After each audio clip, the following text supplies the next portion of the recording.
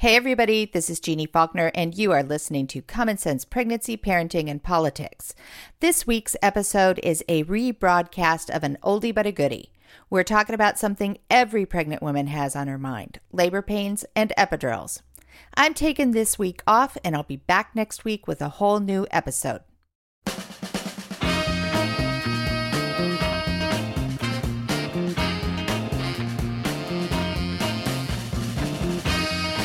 Hi, everybody. It's Jeannie Faulkner, and you are listening to Common Sense Pregnancy and Parenting, the podcast.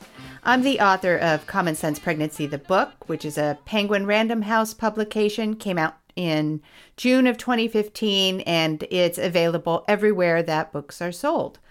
I wrote that book because I have a lot of inside information based on so many years working as a labor and delivery nurse, as a mother, and as a woman who has worked for a long time in maternal health advocacy.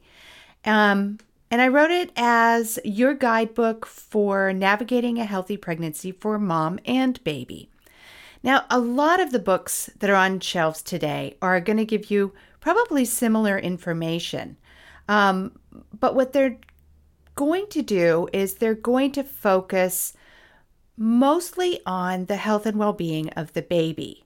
And you're going to notice that when you're reading information about maternal health or pregnancy or prenatal care, or, the whole goal is to have a healthy baby. Well, in my book, I say having a healthy mom is just as important. And some of the things that go on during labor and delivery, routine labor and delivery care in a hospital setting, they aren't necessarily designed with mom's well-being in mind. So that's why I wrote the book.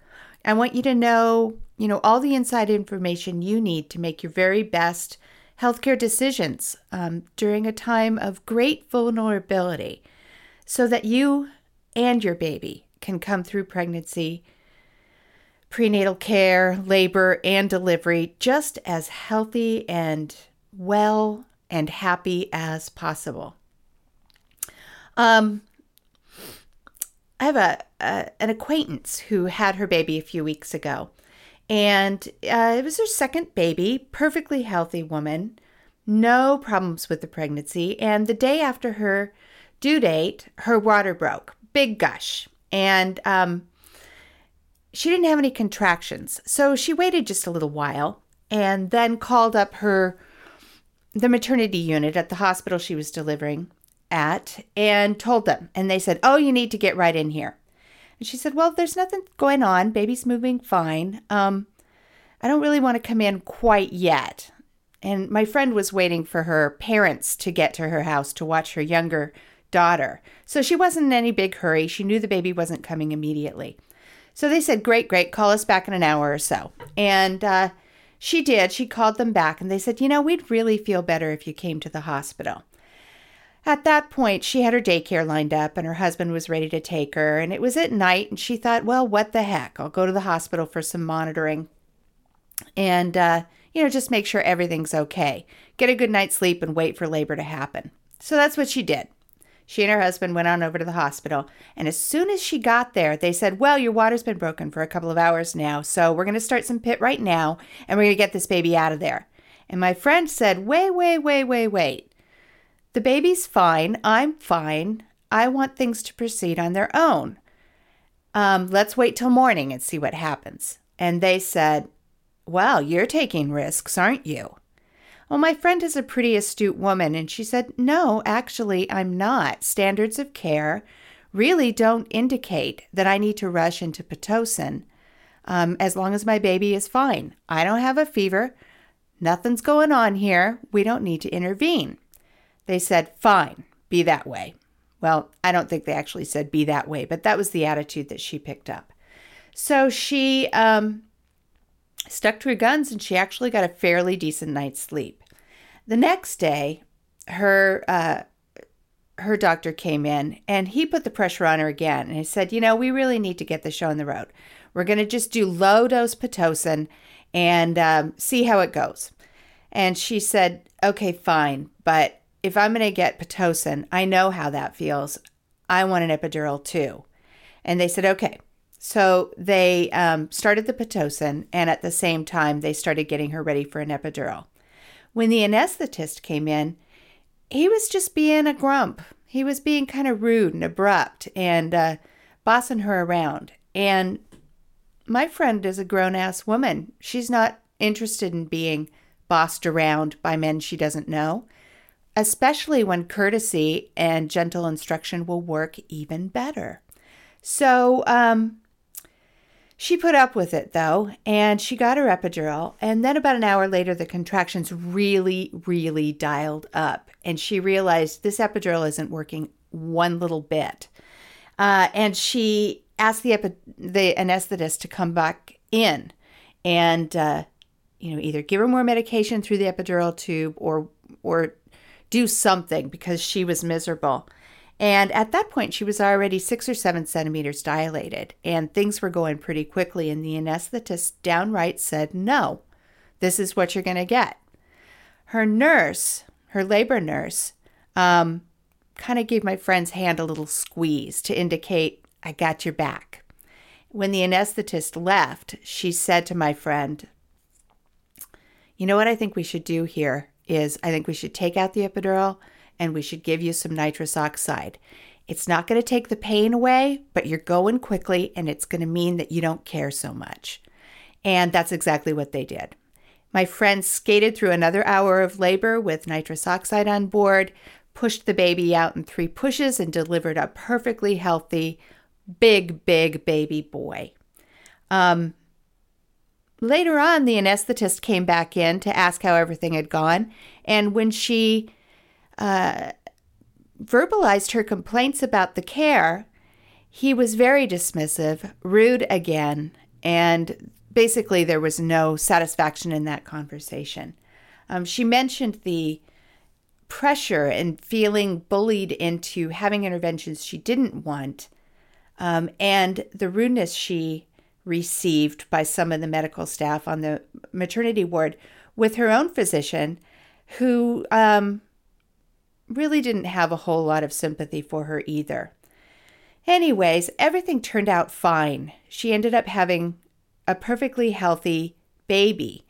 And the thing that she said to me is, they said to me a few times, like when I decided I didn't want to start Pitocin at night, and when I wanted to have my epidural redone, they said to me, well, all that's really important is you want a healthy baby, right? You don't want to take any risks or do anything that could harm your baby, right?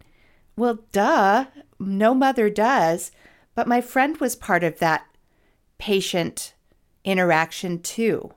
Her well-being, her pain level, her security, her feelings of being respected and well cared for are just as important.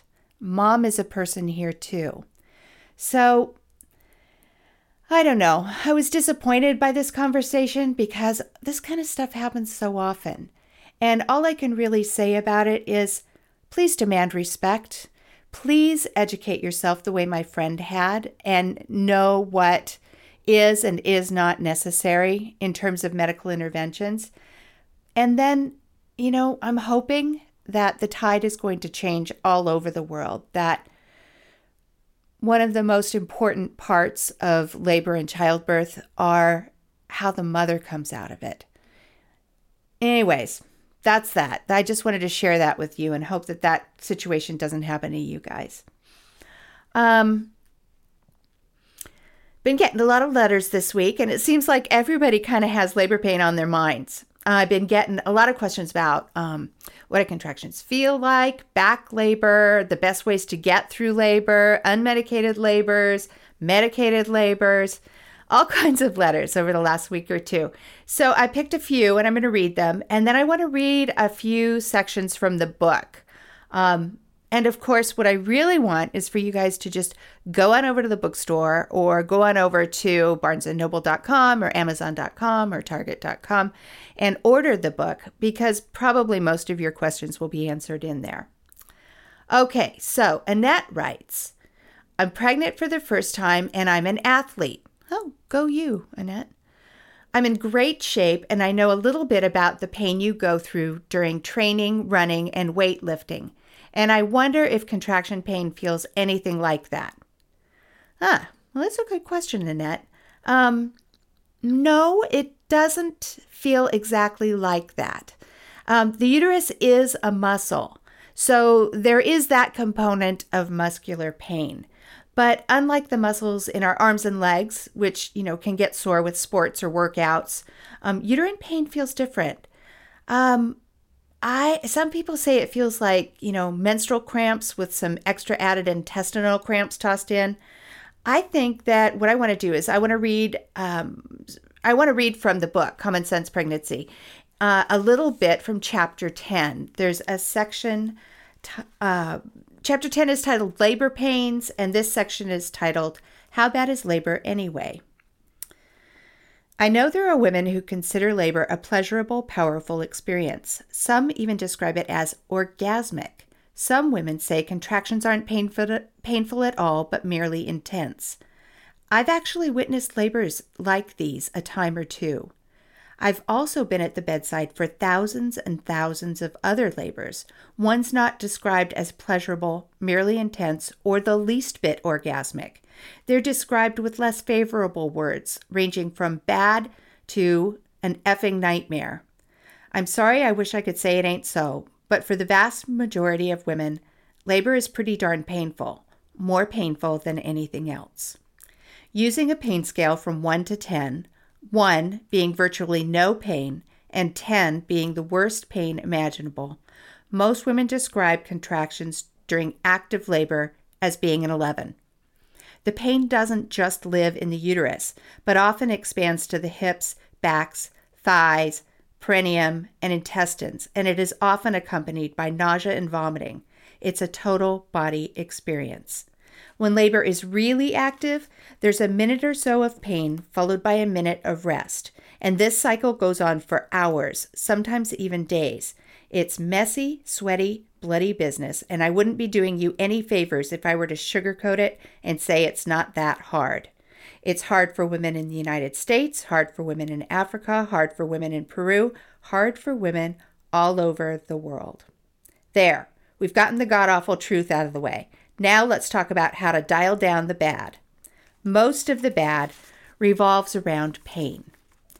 Here in the United States, women have 3 basic ways to manage pain. Go natural, which means no narcotics or epidural. They use hot baths, showers, compresses, deep relaxation techniques, and massage, which helps a lot. 2, they get some pain medication through an IV. This is a popular choice during labor for women who need some relief but don't want to have an epidural.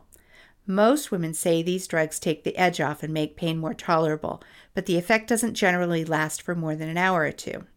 Or 3, get an epidural.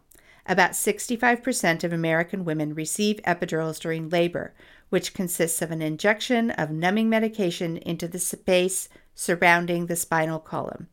Takes the pain away completely in most cases, but also leaves women unable to walk or move around on their own until the epidural is discontinued and has worn off. It's the most popular method of labor pain relief in America. Epidural rates are higher at some hospitals than others based on varying patient populations, availability of anesthetists, and patient-physician preferences. Okay, enough of that. That's a good introduction to talk about epidurals and labor pains. And Annette, I hope that gives you an idea what contraction pain feels like. But honestly, honey, it's not something you can really describe with words and paint a full picture. You kind of have to live it to know what it is. I'll be curious to know after you deliver your baby, though, how does labor compare for you to training for an athletic event? Okay. Here's another email question. This one's from Maria. And Maria says, I've decided to get an epidural because I tried to do natural with my first baby and it didn't work out. I get it. This time I'm going for what I know works. I'm worried though that maybe epidurals aren't so safe for me or baby. Are they? I heard they can slow down labor. Do they? Those are good questions, Maria. A lot of people ask those. I'm going to answer it too, but I want to read one more email question, and then I'll kind of read a chunk from the book about this again. Amin says, all my sisters and friends had babies with no pain medicine. I'm going to try and do the same, but I'm worried that if I decide to use an epidural, they're going to say I was selfish or weak. What should I tell them? Oh, man, Amin, besides mind your own business? Oh, my goodness. I hope your sisters and friends are more supportive than that. So let's go on over to a later section of chapter 10. It's called Epidural FAQs, and I'm going to read a bit more. Okay, where are we starting? Okay, I answered these questions in the book because I get these emails so often.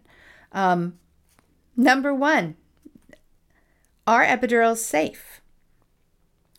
Epidurals are widely considered safe for moms and babies, but that doesn't mean they aren't without side effects and potential complications. In almost all cases, an epidural is inserted without any hitches. It works like a dream with no residual side effects, and the patient loves it. Once in a while, as mentioned in Epidural 101, that's an earlier section, a patient may have to go through a couple of attempts before her anesthetist gets it placed in the right location. While any type of invasive procedure has a risk of complications like infection, the risk goes up a teensy bit if the procedure has to be done more than once. Most women who ask if it's safe have heard stories about someone who had an epidural and was left with permanent back pain. Or maybe they heard it causes paralysis. While backache for a short period of time may result, paralysis doesn't. Usually when I hear about the epidural paralysis connection, it's said to have taken place in another country. I can't speak to the veracity of that situation except to say, if the person administering an epidural doesn't know what the heck he or she is doing, then paralysis is a possibility. Here in the United States, and in almost all places where epidurals are routinely administered, anesthetists are trained, certified, licensed, vetted, and highly skilled. Don't worry about it. It's pretty darn safe. The next section of that book, I'm not going to read it to you today, but it's called What Kind of Side Effects Do Epidurals Have? And I run through, a list of them that I really want you to be aware of so that you know what's just par for the course and what could potentially be concerning.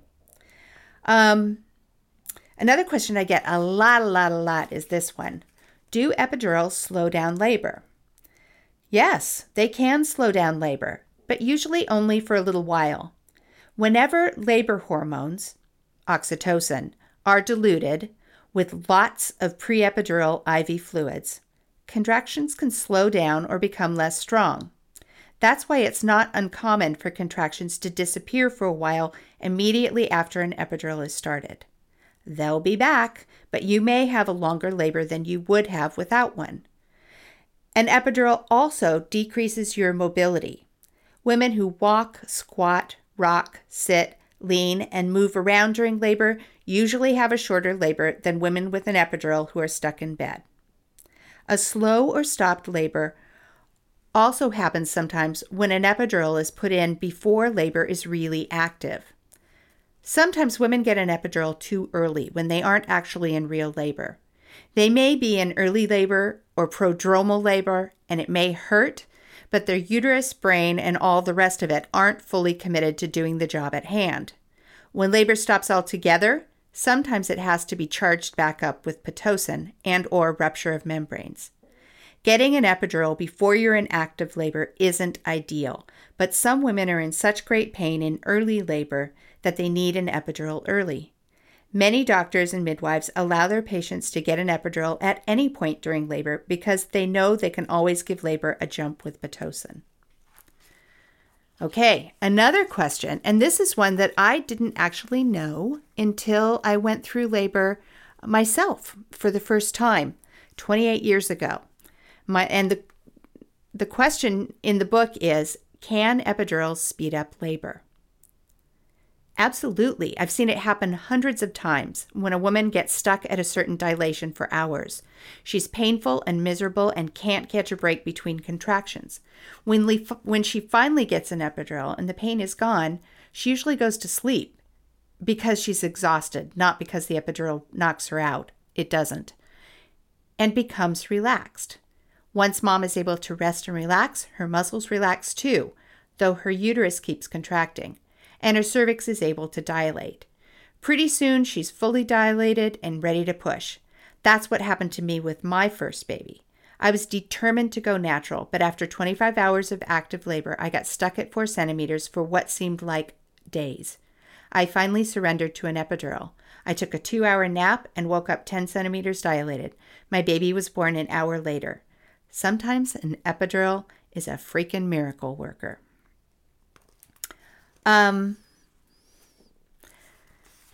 Let's do another couple questions. Do epidurals increase C-section rates? I get this question all the time. Studies indicate that epidurals can contribute to increased C-section rates and to increased need for forceps and vacuum extractors, probably because an epidural can reduce a woman's ability to push effectively. Stories from lots of women and midwives also indicate that when women spend their labor lying down or in one position, it impacts the normal physiologic process of labor, which may lead to a C-section.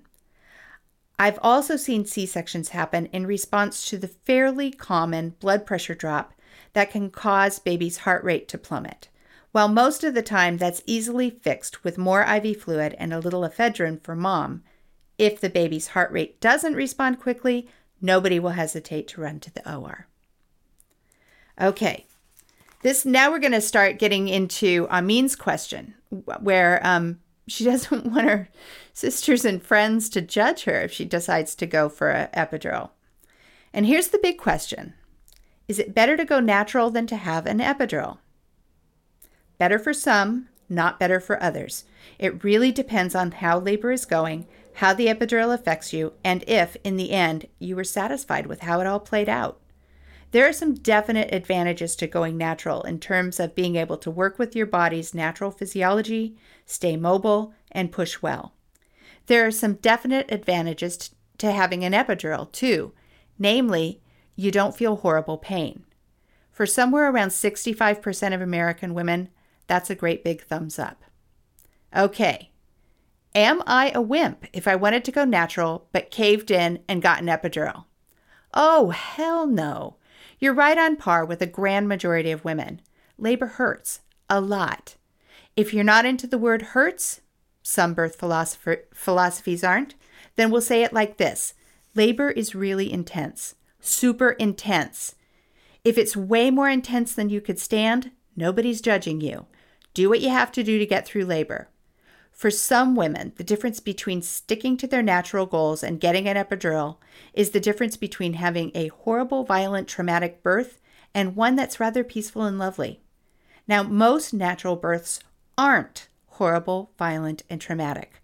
Most of them, when mom can handle the intensity, are peaceful and lovely, but not all of them. Some are downright horrid, and getting an epidural is a great and wonderful thing. Are you a wimp? No, honey, you're a woman. Use the tools you need to get the job done. Okay, I think that's enough with answering questions this week and reading from the book. And, I think that's about it for this week, folks. I'm getting on a plane and heading to Atlanta tomorrow to do some work with my favorite humanitarian organization, CARE, founders of the CARE package during World War II, and the oldest, most solid, sustainable, and effective organization that I know of that's working to improve the lives of women and girls around the world. Hope y'all have a good week and that you keep sending in your questions and comments. You can reach me at jean@jeanfaulkner.com. You can tweet me at Jean Faulkner. You can donate to keep this podcast running on my website, jeanfaulkner.com. And subscribe, share, spread the news about Common Sense Pregnancy and Parenting, smart conversations for pregnant women, expectant parents, people that are in the birth community, all of that. Common Sense Pregnancy and Parenting is recorded in Portland, Oregon at Sounds Like Pictures Studios by Alex Ward. Talk to y'all next week. Bye-bye.